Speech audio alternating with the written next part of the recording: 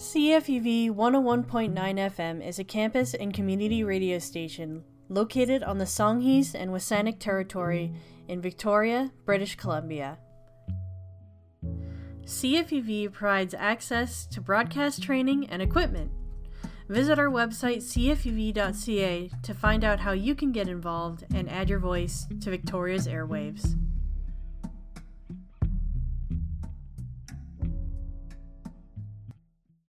At the University of Victoria Legacy Art Galleries, art works to promote dialogue around issues that matter. Our rotating exhibitions and programs activate research and learning through university and community collaborations. Our main gallery space is located downtown on Lekwungen territories, open Wednesday to Saturday between 10 and 4. We have 2 additional exhibition spaces on campus, First People's House and the Legacy Maltwood. Our exhibitions are always free and open to the public. Learn more at uvac.uvic.ca.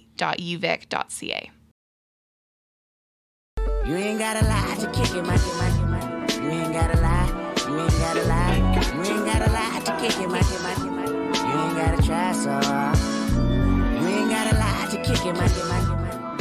Hey guys, this is Liza Tell White People on CFUV 101.9 FM. And on today's episode, we're going to talk about the nuance of racial representation on TV. Hope you enjoy. You ain't gotta lie to kick it, my. Try so hard. You ain't gotta lie to kick it, my. You ain't gotta lie. You ain't gotta lie. You ain't gotta lie to kick it, my. You ain't gotta try so hard. So recently, I was rewatching one of my favorite shows, On My Block. It's a Netflix original that came out a couple years ago, and actually just recently ended back in 2021 with its final 4th season. Now, the show is made up of a fully POC cast, and it follows them during their 5 years of high school, and it's set in the made-up town of Free Ridge, which is supposed to be an ode to the areas in South LA. And I was thinking to myself, dude, the show is funny, it's really good in general and all, very well-rounded, and a really accurate representation of what it's like to grow up in a community such as Free Ridge. As someone who's from Surrey, which some of the listeners may be familiar with, some may not, when I've ever spoken about the place I grew up, there was always a lot of negative stereotypes put on it, a lot of them having to do with crime and violence, which, yes, does happen where I grew up, and again, does happen in Free Ridge. But in On My Block, it was the first time that I felt like they were showing a perspective of what it's like to be an insider in that world and in that community. Instead of glorifying it, I felt like for once it was a depiction of what it's truly like to just have that be your normal. Like growing up, yes, there's things that happen that may be bad around you, but there's also a lot of the normal stuff that kids go through. Their first loves, their first prom, getting into the college they want. A lot of the time also when you grow up in communities like these, your environment becomes a part of your identity for people on the outside, and this is the first time that a show depicted The Papery is Victoria's home for quality stationery products and gifts for any occasion. They have notebooks, just live our fountain lives pens, calligraphy according tools, to the fact greeting that cards, crime and more. violence and such things. We live our lives. Come just visit like the anyone Papery else at their would. new location So at it was a really 734 good 4th ode Street, and a really or good find them way online to at represent victoriapapery.ca. our communities. And also the fact that the crew and the writers and the producers were all people of color, and a lot of them who grew up in these communities. That made a big difference as to how accurate the representation was and in what direction they took the comedic side of the show as well. And sometimes when we have past and previous, we've seen it before, representation of communities like these on the big screen or the small screen, it's really easy to tell that the person who created the script or was the creator of just the idea isn't someone who grew up in those communities. And that's when you get those representations that come across as being almost horrified of the environment and only looking at it as a negative and bad place to be born and grow up. But I digress. I'm not trying to sell on my block to you guys. If anything, the experience of watching the show again recently kind of made me start thinking about something a little bit bigger, which I think a lot of people are familiar with, which is the idea of representation. And what made me start thinking about this is the fact that I started to think, why did this show get canceled? This is the first time in a long time that there was a show that really represented my communities and other communities that grow up with these types of connotations to them from outsiders. And it was done so well. The cast was all people of color. The crew was mainly people of color with lived experiences that they were showcasing on their shows. It all seemed like such a well-rounded infrastructure that they had kind of created. It made me a little irritated, to be honest. And essentially, I went into this whole spiral of thinking about how shows that get advertised are usually solely for their diversity hires, and they're always catered to be more digestible for white audiences, which on my block may not be. If you're not from that community, you may not be attached to this show in the same way I am. However, that doesn't take away from the fact that it is a well-rounded, fundamentally very good show that may give you a different perspective about a community you're not familiar with. But most shows that have this representation kind of trope put on them in just the marketing of it all, they're always digestible for white audiences, and which for a person of color, it's frustrating because it makes me feel like that in itself just undermines the whole purpose of trying to get our communities to be represented in the first place. If we're constantly, even if we're trying to, elevate and bring up our communities and our cultures, but we have to tone it down and adapt it in a way that's easy for white people to enjoy it, which I don't personally think. I think it's counterproductive, to be honest. And a show that kind of made me feel like that recently was the Netflix original Never Have I Ever, which also is similar to On My Block. I think that's why it was easy to compare the two. But even if you're not familiar with it, it's a show that was co-created by Mindy Kaling, who you may be familiar with. The Office, amazing show. She was a writer on there. And then she had her own accolades such as the Mindy Project. But the show follows a first-generation American Tamil female named Devi, who is navigating the passing of her father while dealing with the obstacles of being a teenager. So a coming-of-age story, similar to that of On My Block, but mainly following Devi, instead of how On My Block follows a group of friends. Now, the show was praised by audiences for having a South Asian female lead, and it was also looked fondly at for the strides it made for South Asian representation, as well as the stereotypes it broke. However, as a South Asian first-generation Canadian myself, I would actually say that Devi as a character and the show itself doesn't always accurately or even proudly represent South Asian culture sometimes. If anything, again, it's a very digestible narrative using tropes that Western and white audiences are already familiar with when it comes to South Asians, while having the main character Devi and her family be a family that is already adapted to white culture quite well. And to be honest, this just is not the case for many South Asian families here. And I think communities of color in general in the Western world.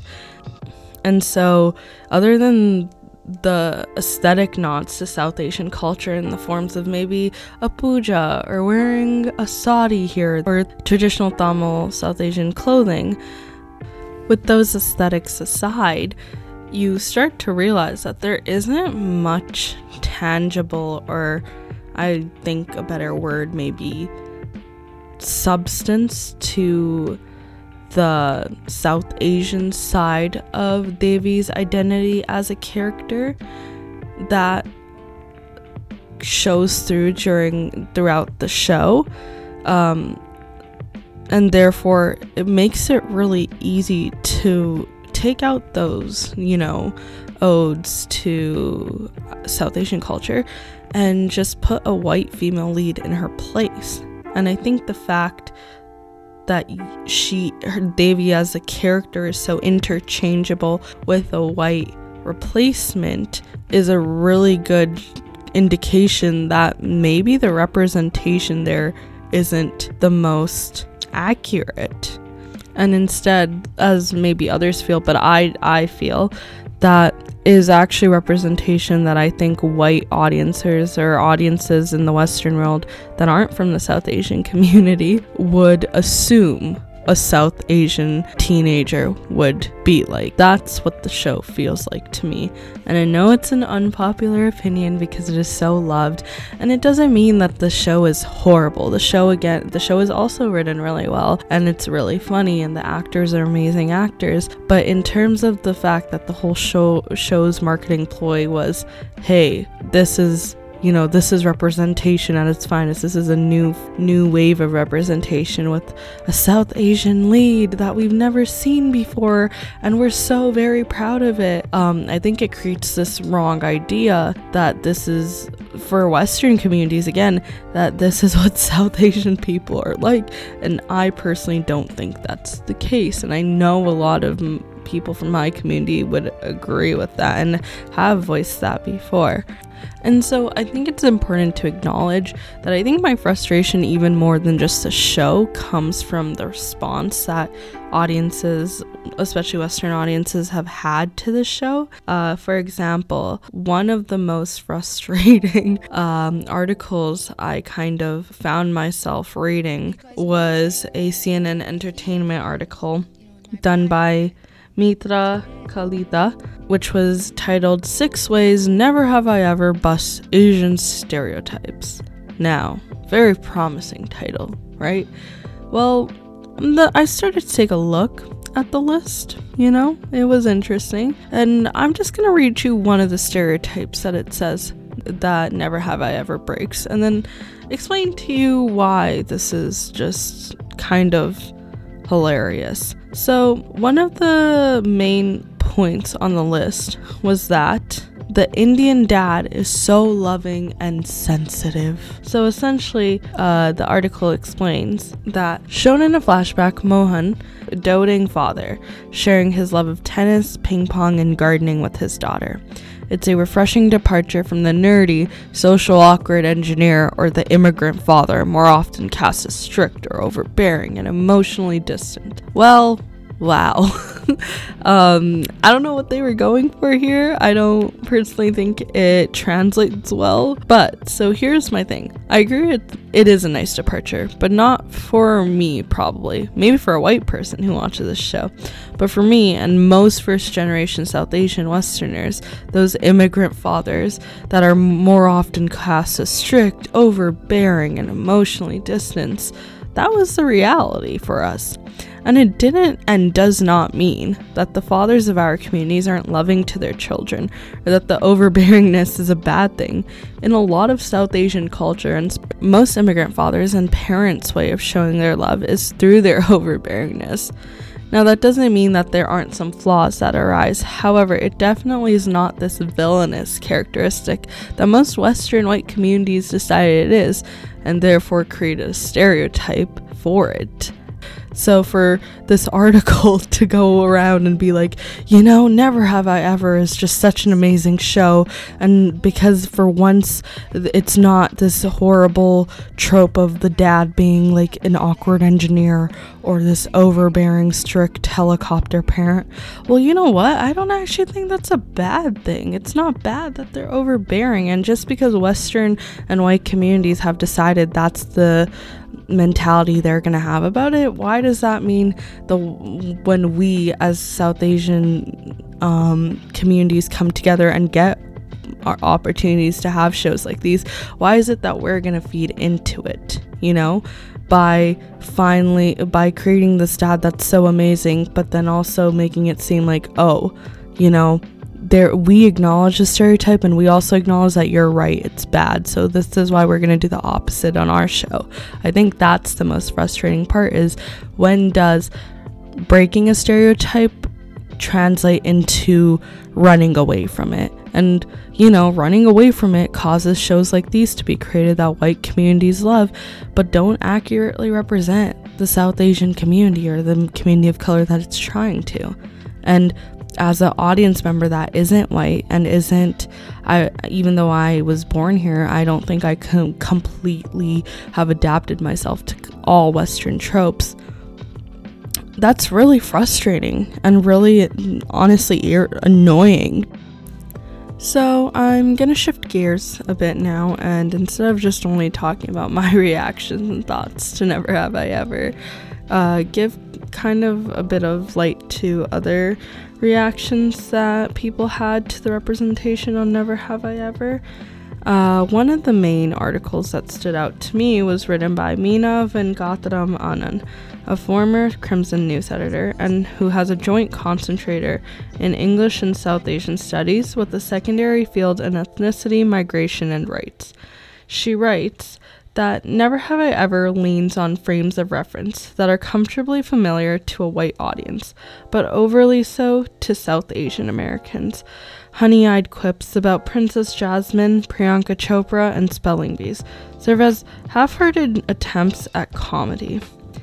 She goes on to write, hence, the arranged marriage has already been solidified in American minds as a backward misogynistic tradition. It is the opposite of the fairy tale romance that have long characterized Western relationships. Never Have I Ever only reinforces this prevalent stereotype, playing up the sexism of the process and broadcasting the message that arranged marriages are to be avoided at all cost. Although Devi's parents' relationship seems to reveal that a traditional and presumably arranged Indian marriage can indeed be built upon mutual love and affection, the show doesn't explore it within the central plot. Now, something that this article does a good job of talking about is this idea that at some point when you start to run away from stereotypes and break them, you can become counterproductive and actually reinforce them. We see that with the way the author has expressed the arranged marriage trope, which is a prevalent plot line for Devi's cousin, who we see throughout the show as a series regular.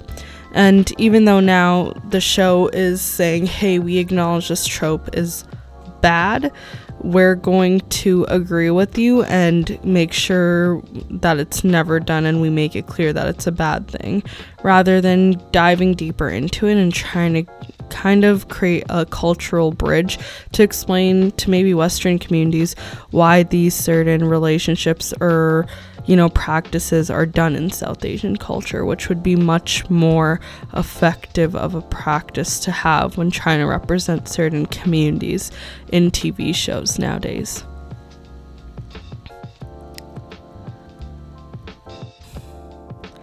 Hey guys, we're going to take a short break with some music and then we'll be back to discuss more about the episode. Viewers' discretion is advised. The music may have some explicit terms in it.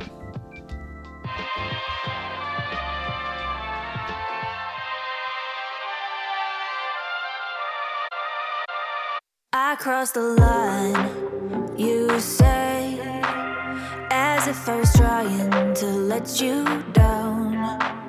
You think I'm messy and unkind and leaving pieces of me behind. But you're the sun burning in my eyes. You left me blinded by your glowing lights. Now I'm driving in the dark over broken vows and question marks. I've got the wheel in my hands, the radio's up.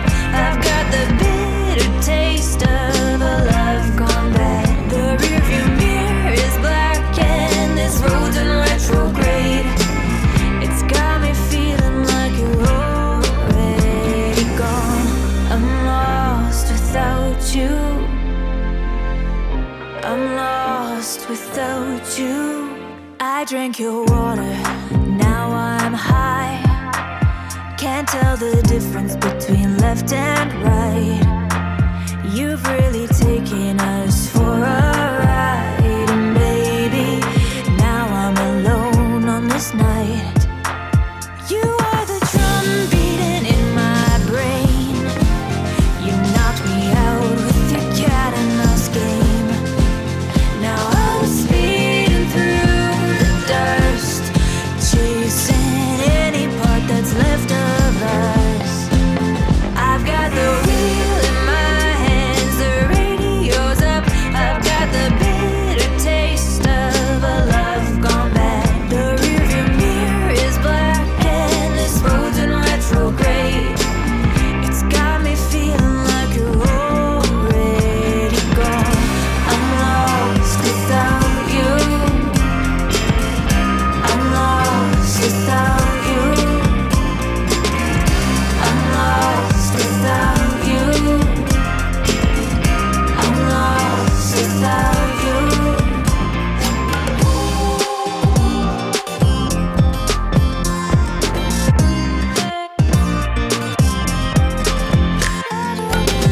I'm lost without you.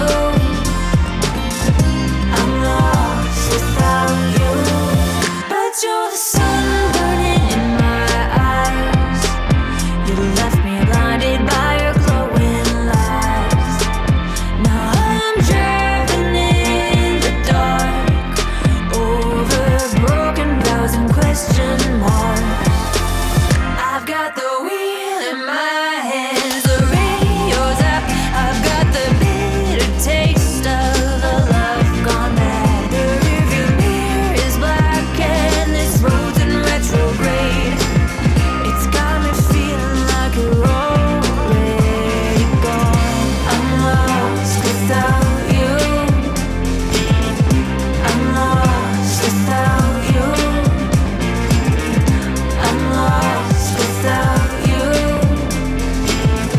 I'm lost without you. I'm lost without you. I'm lost without you. I'm lost without you. I'm lost without you.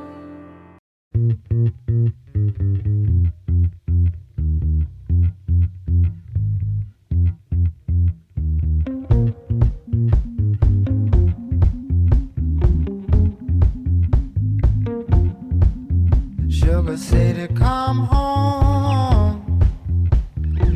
Visit on the weekend, will it on a weekday? You kidding? Come on. Fed up with the prepaid, looking for a keepsake. I'm no emerald line, dying for a card on my sleeve. I'm the gambling kind, higher stakes and brighter takes. I'll play. I'll make a deal with you if all you want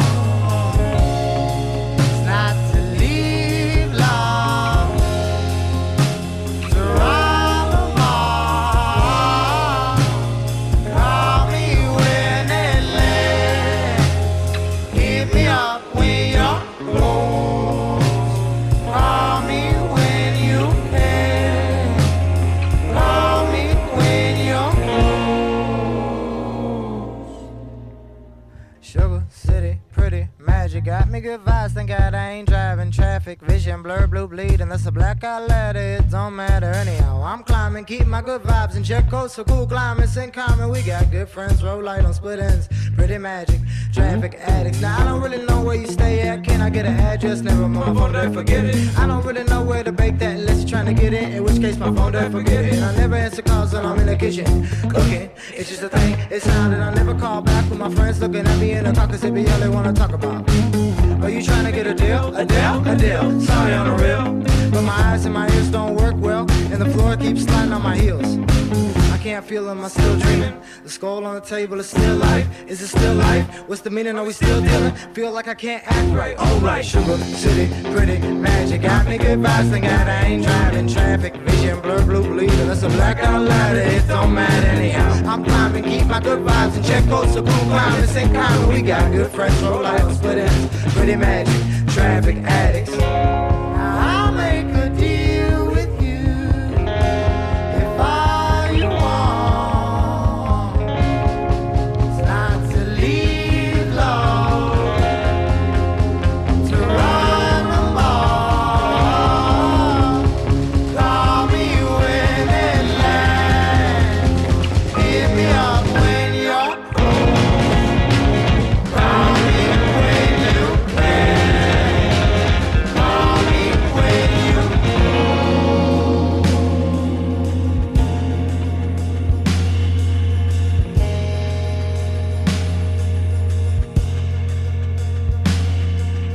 When were you planning on coming my way?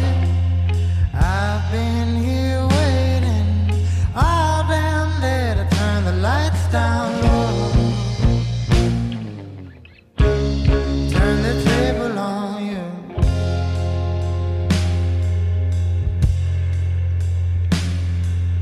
Will you keep all that you came with and more? I'd play your game, but I don't know where far. Put the table on every table I love.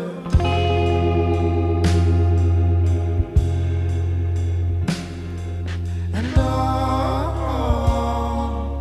call me when it lands. Hit me up when you're cold.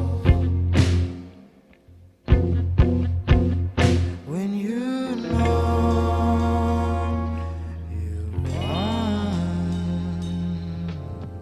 Hey guys, so you just heard When It Lands by the band Rainbow Kitten Surprise from their album How To, Friend Love, and Freefall. The song before that was by Anna Katarina called Lost Without You from her album Let You Down. So up next is actually an interview I was able to have with a fellow staff member here at CFUV, Arcade, who is our program director.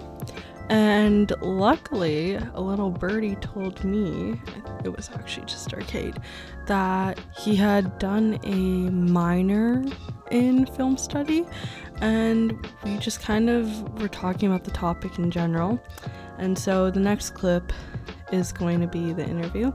It's not the full interview, just due to time, but for the full interview, we talk about Raya and the Last Dragon versus Turning Red, two animation movies that have recently come out, and cross-compare them, and Arcade specifically talks about how the differences between representation and which one is more digestible for European, Western, or white audiences. But the clip from the interview that I'm going to be sharing is the part where we actually examine Never Have I Ever, and so I hope you enjoy.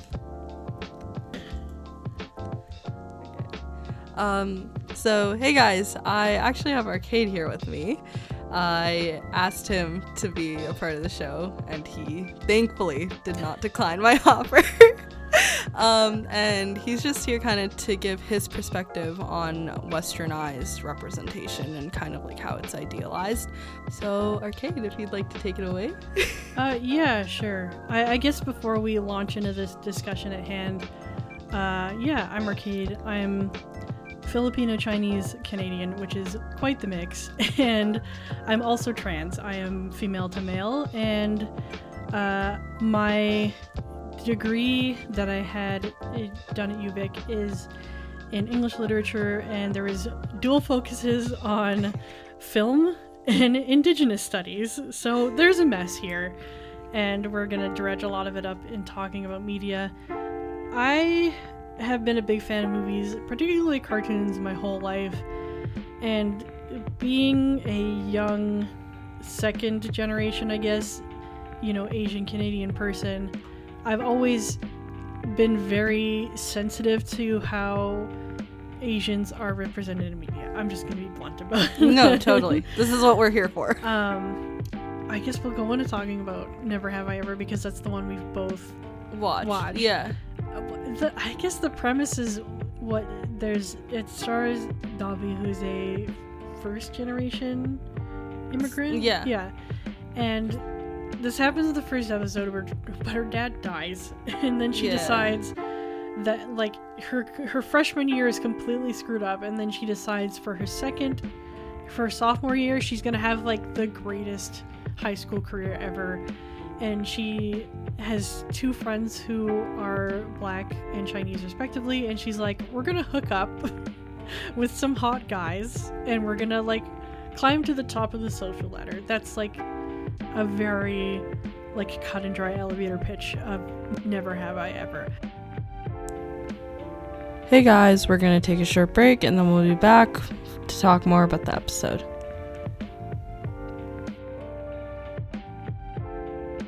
Hey guys, as we take a break, I just wanted to inform you about an event happening this summer in Victoria. So on August 31st in Victoria, BC, the Vancouver Island Blue Bash will be held. This festival will feature blues and R&B artists, so if that's something you enjoy, be sure to check it out. Washing your hands often reduces the chances of getting or spreading COVID-19 and other germs. Washing your hands with soap and hot water for at least 20 seconds allows the soap to disrupt the surface of the virus and rinse it off. While soap and water is the most effective, hand sanitizer can also be used to disinfect your hands as well. For more information about hand washing and COVID-19, please visit bccdc.ca.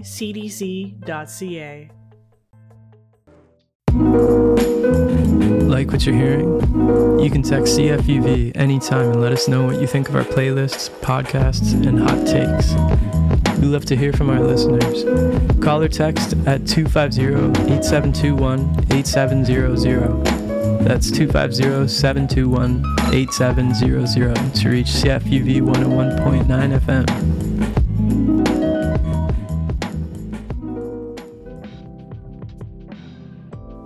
Hey guys, welcome back to Lies I Tell White People on CFUV 101.9 FM.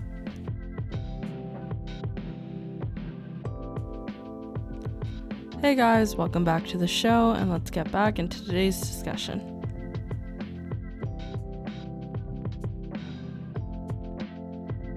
I don't know why it's called Never Have I Ever.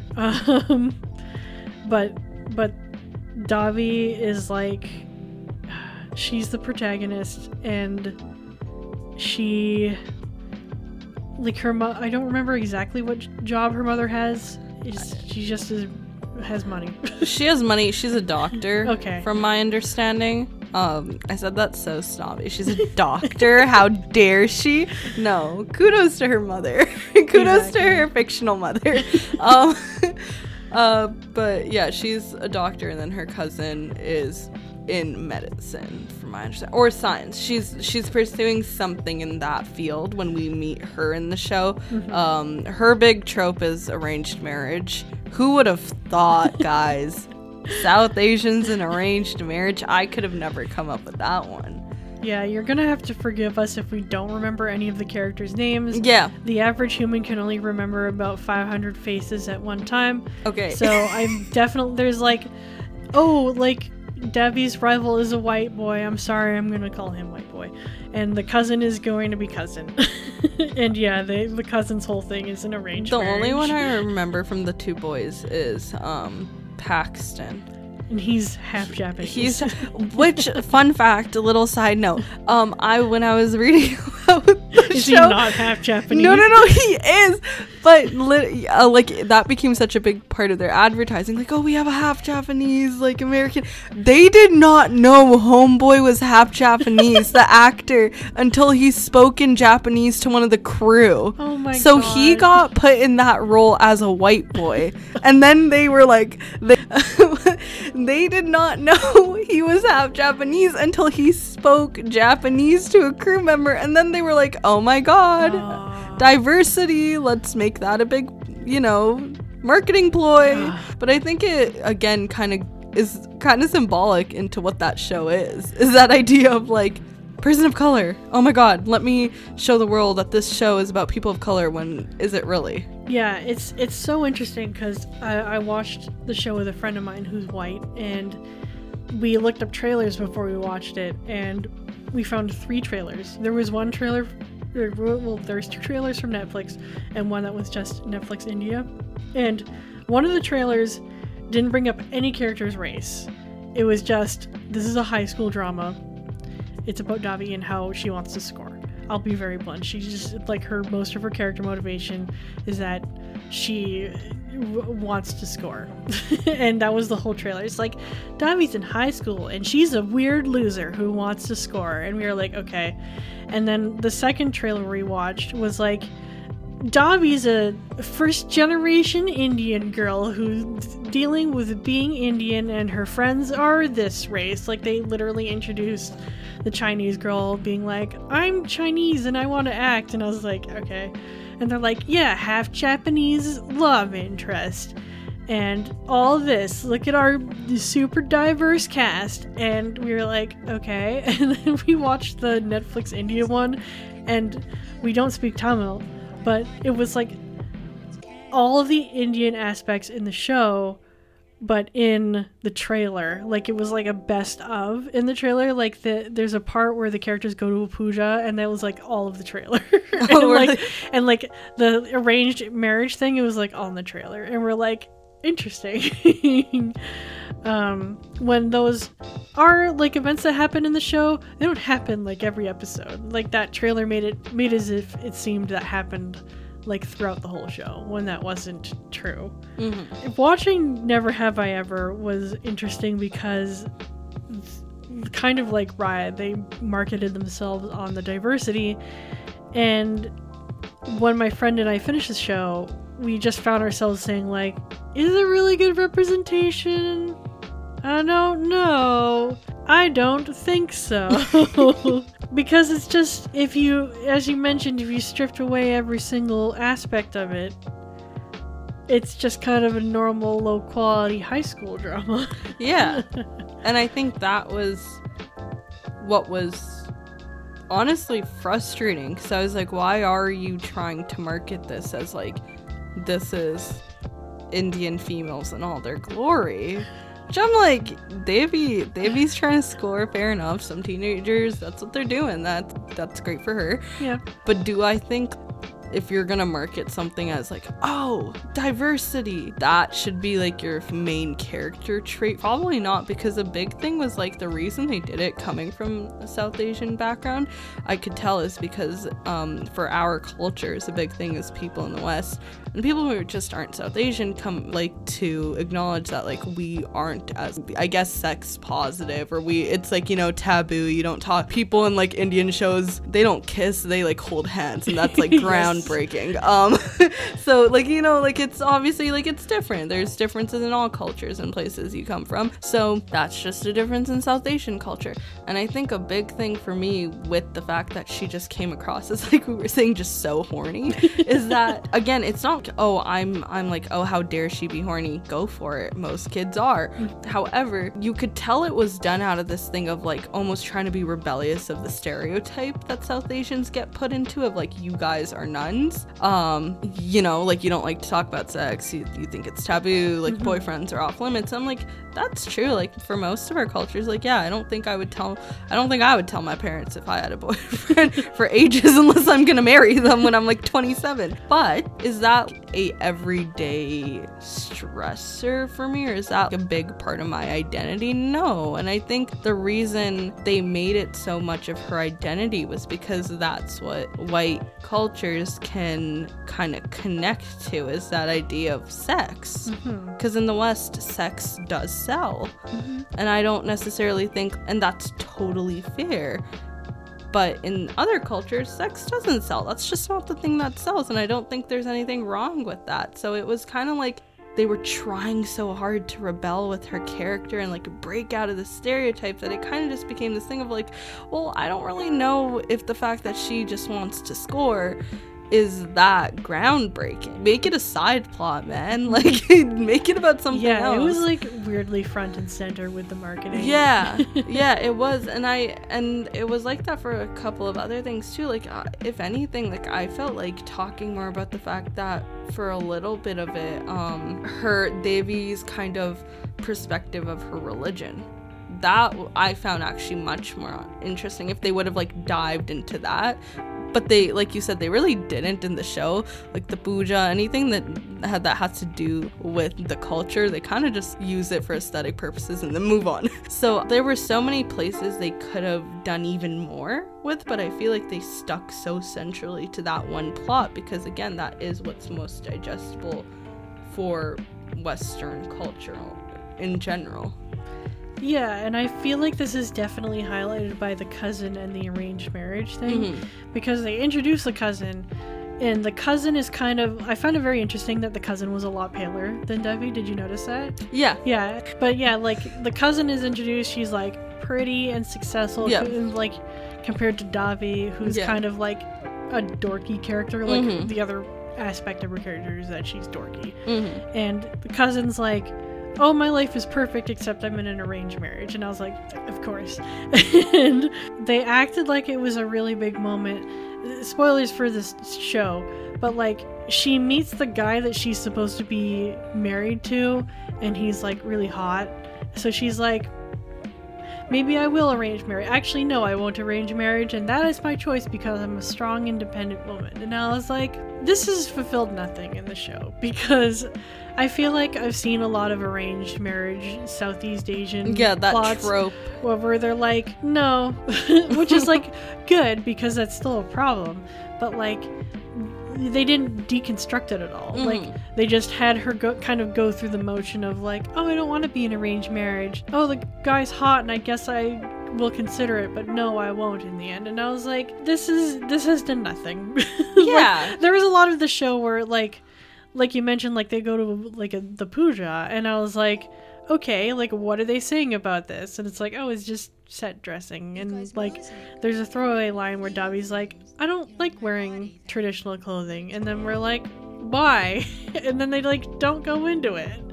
So like, is it really a like? I'm not saying that the show has to like break down every single like, you know, thought and feeling that Davi would have about her culture, but it would be nice for her to at least examine those parts of it that bother her or like she can get along with, instead of her just being kind of weird and horny. Hey guys, we're gonna take a short break and then we'll be back to talk more about the episode.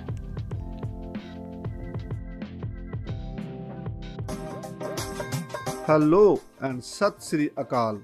I'm Jagir Virk. I'm Parminder Virk. Every Sunday morning from 9 to 10, we host Taste of Punjab radio program on CFUV 101.9 FM.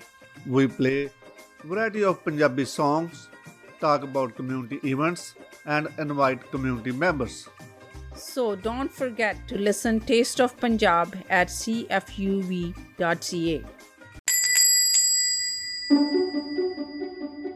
The Papery is Victoria's home for quality stationery products and gifts for any occasion. They have hey notebooks, guys, welcome back to the fountain show, pens, and let's get back calligraphy into tools, today's greeting session. cards, and more.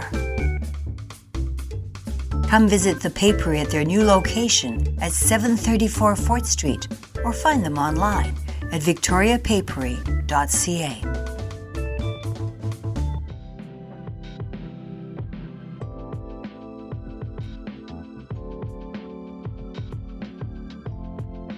Well, I actually, do you want to actually share what you were thinking about, like, the pro of the therapy? Yeah. And because there's something I feel like relates back to what you said, but I would rather you, start off by explaining. Yeah, so, like, I always feel, like, so awash in, like, some of these movies, like, as much as I had problems with Raya, there were good things about it, which I don't care about talking about here, but, like, The big thing that I liked in Never Have I Ever is that since Davi loses her father in the first episode, that's like very traumatizing, and like a big aspect of her character is dealing with her trauma, and she visits a therapist regularly and has a really good relationship with this therapist.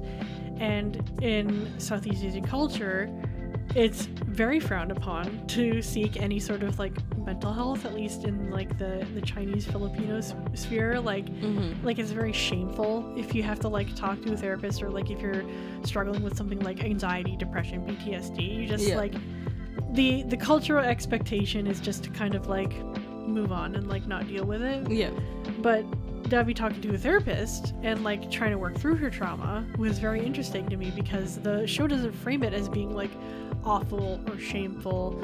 It's one of the things that she actually learns how to improve through as a person. Like, this therapist is actually a very good character who like is a genuinely good guiding force, and I was like, that's really interesting, and I liked that. It's too bad the show kind of doesn't like, that is legitimately the show like actually breaking stereotype, and they didn't really like foist it. They weren't like, Davi's a Southeast Asian who goes to therapy. Like, they didn't put it on a moral tentpole, and I found that was so interesting.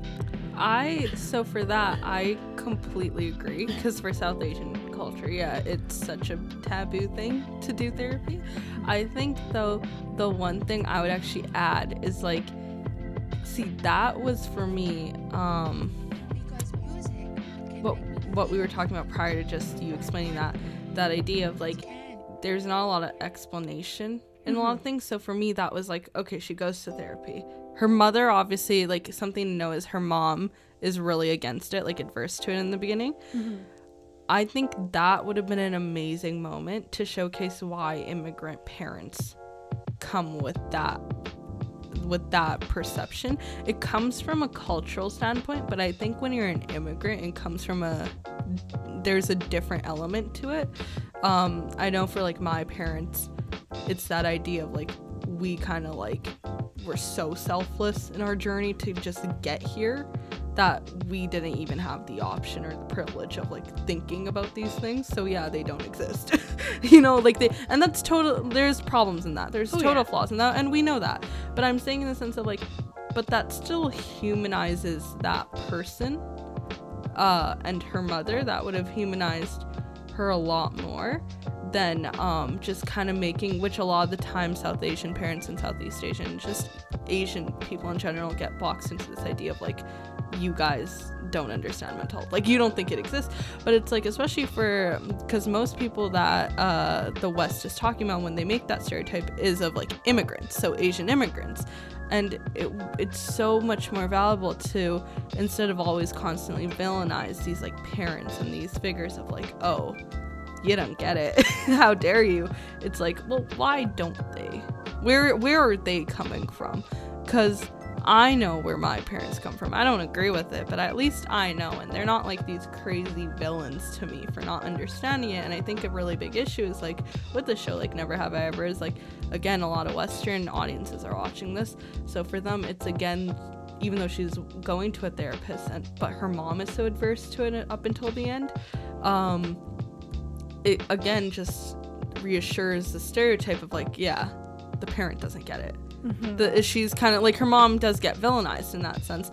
And I think actually we were talking the first time we talked about Turning Red, you said something that I think I'll always use when I'm articulating this, but you were talking about how like it does a really good job of showcasing intergenerational expectations.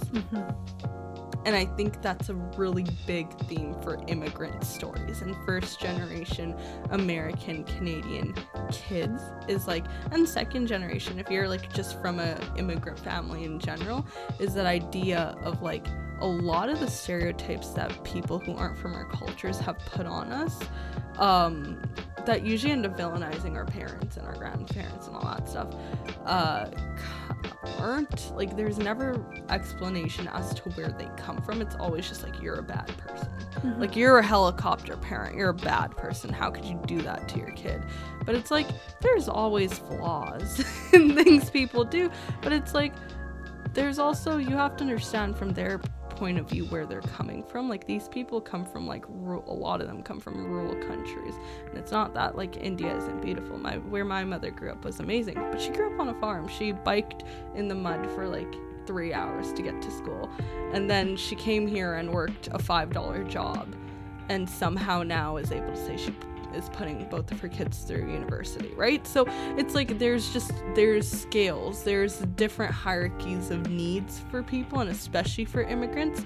So I feel like with the therapy thing, they could have done that more. And I think that was the thing that you said about training ground, and after I read more about it in the reviews, was something that stood out for people, was like they do talk about that. So it's not constantly just like, here's a stereotype, it's bad, we acknowledge it. It's like, here's a stereotype, but this is actually where it comes from.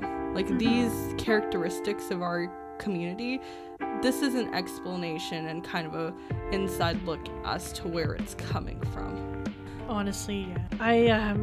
I mean, just in the future, like, I think it speaks a lot that we can have these conversations about the representation of race in our media, because I feel like maybe even a decade ago, we probably wouldn't even be able to have them, just because there was so little representation. And now there's more, which is good, but I think it's important to have conversations about, like, is this the right representation?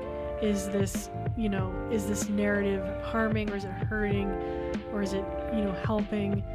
I think it's good that we can have these, but I think there's still so much that we can do as people, as media creators, as media critiquers, when it comes to representation. I totally agree. Well, thank you, Arcade, for being on the show. I really appreciate it, and hopefully, I know this is going to be a valuable thing for listeners to take time to hear. But yeah, I just want to say thank you for your time. No problem. And hopefully you're on the show again at some point. I'd love to.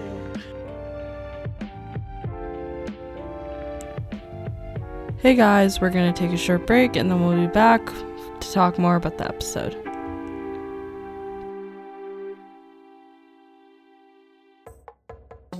Washing your hands often reduces the chances of getting or spreading COVID-19 and other germs. Washing your hands with soap and hot water for at least 20 seconds allows the soap to disrupt the surface of the virus and rinse it off. While soap and water is the most effective, hand sanitizer can also be used to disinfect your hands as well. For more information about hand washing and COVID-19, please visit bccdc.ca. The Garden of Eden is Victoria's first adult store, opening in 1973. They have everything for your next theme party, performance, and pride events, including costumes, contact lenses, wigs, masks, pleasure products, and more. Find them at 1483 Douglas Street and online at gardenofeden.ca.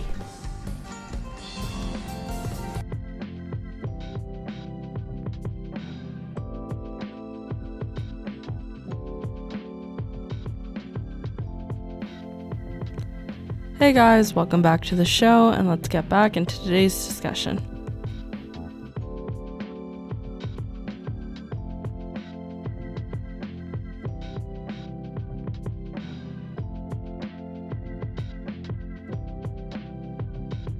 I also wanted to share the reason I decided to make this episode, so let's get into it. So, you hear the name Lies I Tell White People, and it's really easy to get this idea that this show may attack or may constantly only focus on that community. Now, I hope throughout the episodes of this broadcast, and slowly but surely, audiences will be able to realize that, for example, today's episode, I don't necessarily think that a lot of the implicit ways that racist ideals or mentalities are perpetuated is solely because of white people. I think, especially in the day and age we live in now, it's really easy for our own communities to kind of sometimes lose their way. And it happens. Things happen. Again, never have I ever. That doesn't take away from the fact that it's a well-rounded show. The acting is great. The script is great. That is all fine. The issue is that that show was also written by people of color. Not solely by people of color, but yeah, there were crew and casts that were people of color. And for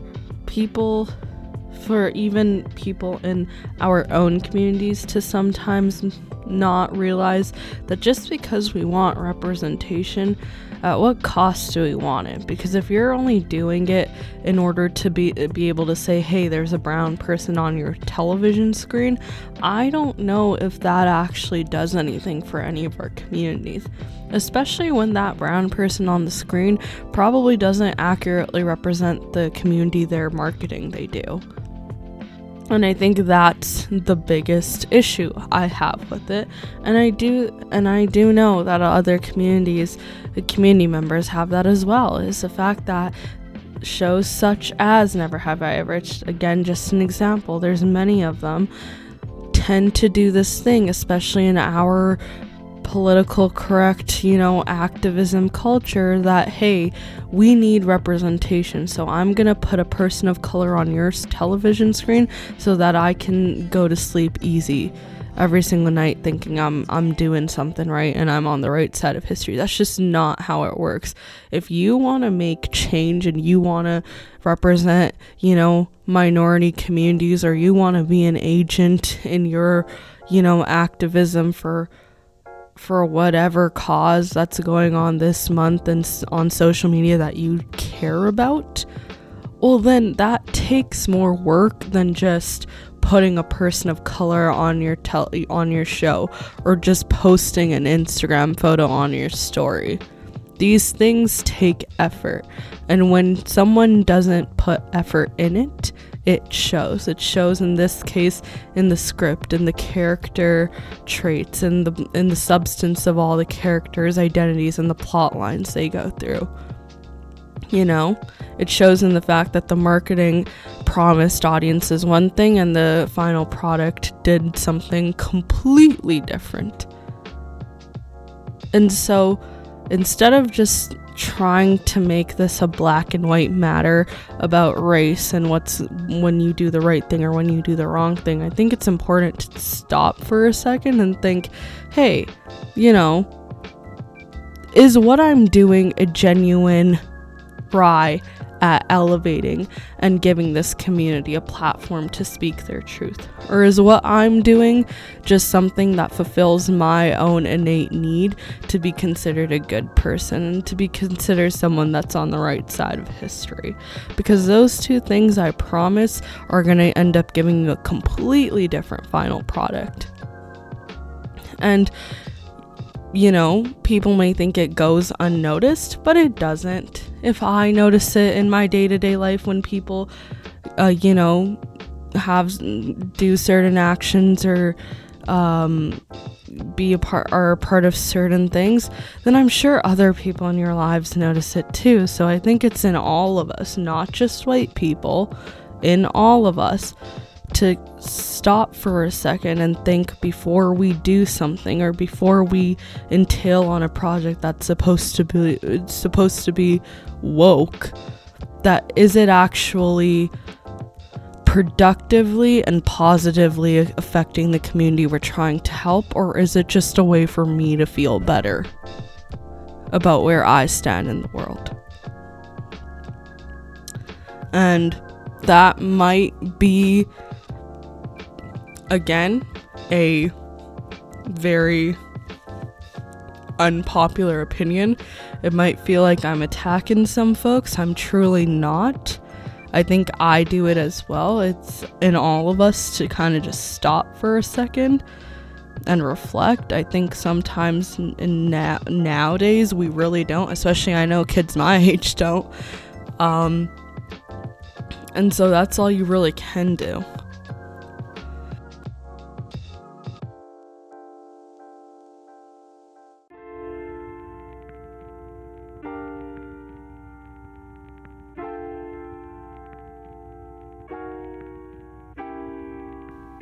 So, this was Lies I Tell White People, and I hope you enjoyed the show.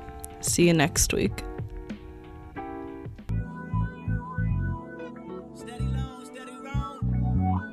You ain't gotta lie to kick it, You ain't gotta lie, you ain't gotta lie. You ain't gotta lie to kick it, You ain't gotta try so hard.